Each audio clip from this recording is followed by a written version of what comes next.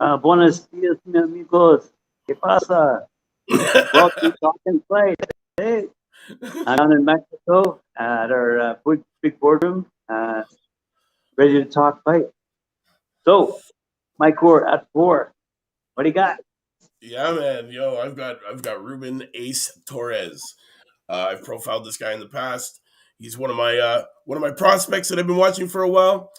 So, Mr. Ruben Ace Torres is going to be fighting this weekend, which I'm excited Yep. about, against a guy that I did my show yesterday about, Francisco Armenta, and this is going to be a scheduled 8 round fight.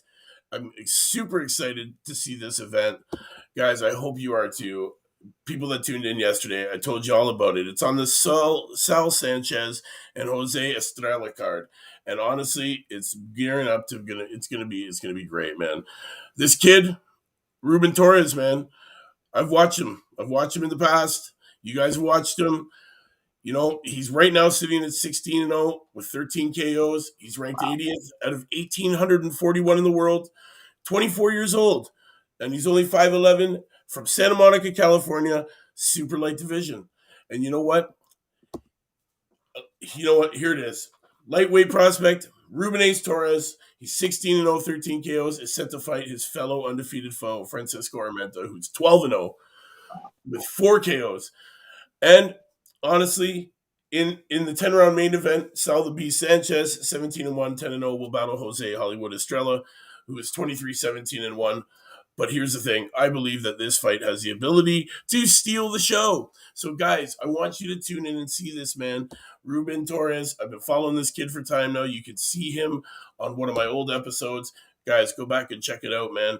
This kid, he's no longer like, he's almost out of the realm of being a prospect, and he's honestly in the verge of being called a contender. He signed to Thompson Boxing back in, I believe it was August. He headlined his first Thompson Boxing match. So this kid, the sky's the limit. We're gonna see lots of them, and we get to see him fight coming up this weekend, man. So guys, there's a lot of big fights. Make sure you take the time to go and check out this one at least. It's going to be good, man. On the 17th, remember it, man. Francisco Armenta versus Ruben Torres.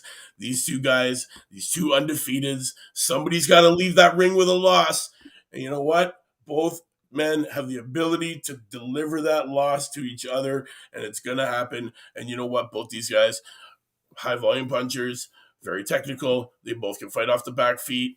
They both got great defense. It's only, you know what? It's going to be the better man wins. And honestly, I think we're going to be up for an epic battle. So, guys, make sure you tune into that, man.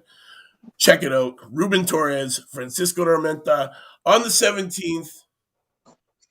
Don't miss, man. Don't miss for sure. Graham, thank you for joining me. It's nice to see you. I hope Mexico's been fun. I know you've been battling a lot of lemurs, them little Matt. Boxing is absolutely huge down here. Whether I'm talking to taxi drivers, bartenders, waiters, they are all boxing fans. It's like in Canada when you're talking to someone about hockey, they know everything about hockey. Okay, down Yeah, here they know everything about boxing. that's awesome, And apparently, who's the number one boxer in the world right now? man. Right? Canelo Alvarez. Yeah, exactly. Every single Mexican I have spoken to says he's the number one boxer in the world. So there you have it. There you have it, man. There you have it. We're gonna see it. You're down in Mexico. I wish I was there. I'm stuck in the damn cold. You're in the heat. So, hey, maybe there's some fights going on down there. Then you can get us some press passes and we can fly out. Um, that would be possible based on who I'm talking to. Had this new Omicron variant stepped Oh into our God! Here we go, people. and Here we go. yep. So the guys down in Playa del Carmen who put on tournaments, small tournaments, but nonetheless tournaments. And basically, if you look at the geography of Mexico, you have the whole eastern side, or Yucatan, basically. And Playa del Carmen right now is a huge bustling city right in between Tulum and Cancun. And these are big centers for local Mexicans who work in the hotels and the tourism business. So Playa del Carmen being situated right smack in the middle would be an ideal, and this is where they have the fights. And from what I can see, there's no soccer stadium near here, but they do frequent their boxing events down there. So I asked the guy, I said, well, would we be welcome to live stream? He didn't know what I was talking about, but in a nutshell, once I get my guy Robert, who I'll be seeing tomorrow, to translate, realistically, he's going to let them know that we have the ability to broadcast to a global audience and deliver it on a pay-per-view level. They're that smart. They know what that means. And that's the money. So it's all good. It's been a great trip. I've met a lot of great people. That's and amazing. I can't believe in a city like I got married in Playa del Carmen 20 years ago. Place was a small little fishing village. They have now 3 boxing clubs there. Oh, wow. It's huge. Wow. Huge. It is the Mecca. It is the Mecca of boxing, I guess. There are a lot of registered Mexican fighters. We've been over this before. I believe there's over 3,000 registered and active professional fighters in Mexico right now. So that's huge. And the funny thing is they not only know their current boxing, well, as long as they're all Mexican, they also know their boxing history. So as long as they're all Mexican. Yeah. I know all the history just about Mexico. You can talk just like you can talk to a Canadian for hours about hockey. They'll know the current status of hockey and the history of hockey.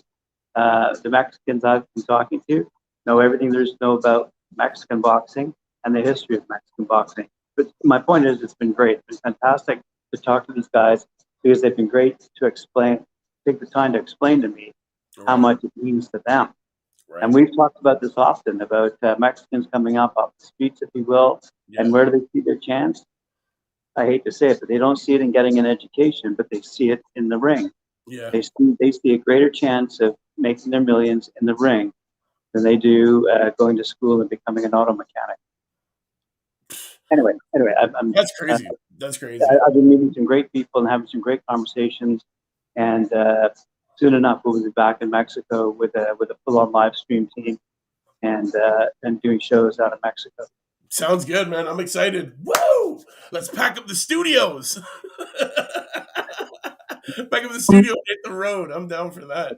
Vaccinated. Yes. Okay, Knuckle Up fans, remember Ruben Torres. If you don't know who he is, guys, I'm going to tell you 2 fights you can quickly go and check out, man. He fought Richard Zamora back in August the 14th. It's a nice KO in the 5th round. You might not want to miss that one. And before that, he fought, I believe it's April. He fought April the 18th against Diego Contreras. Go check out those 2 fights. They both ended, they both ended pretty quick, man. He's coming off of 2 KO wins. So, guys, check him out. Ruben Torres. You're going to see him this weekend, December 17th. Don't miss it, man, against Francisco Armenta. It's going to be a big battle. Great fight, guys. You heard it here. Mike Cord 4. Knuckle Up, baby. We'll see you tomorrow for Female Friday.